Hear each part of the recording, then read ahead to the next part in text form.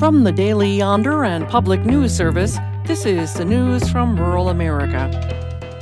South Dakota has long been criticized for too often placing Indigenous children with white families. But this year, tribal communities report progress keeping kids placed in foster care on reservations.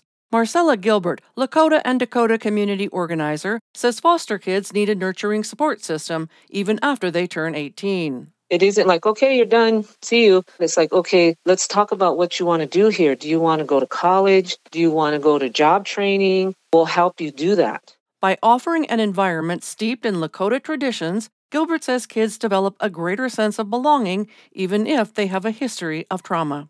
Rules that govern oil and gas production on public lands need improvement, according to Conservatives for Responsible Stewardship.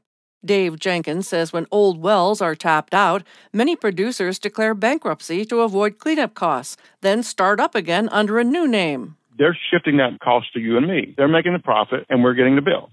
The walk-off from cleanup obligations has resulted in 700,000 so-called orphan wells across the U.S.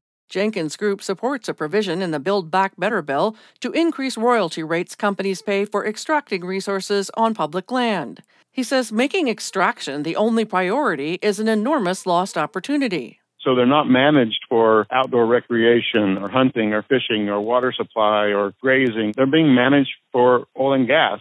Residents in rural Pennsylvania are raising alarms about Maryland's Air National Guard's push to fly military training planes just above the treetops in rural Pennsylvania's Lehigh Valley. Alicia Kramer says concerned locals like herself are not anti-military. This isn't about being patriotic or not being patriotic. This is about really just making sure that rural doesn't have to suffer the negative consequences.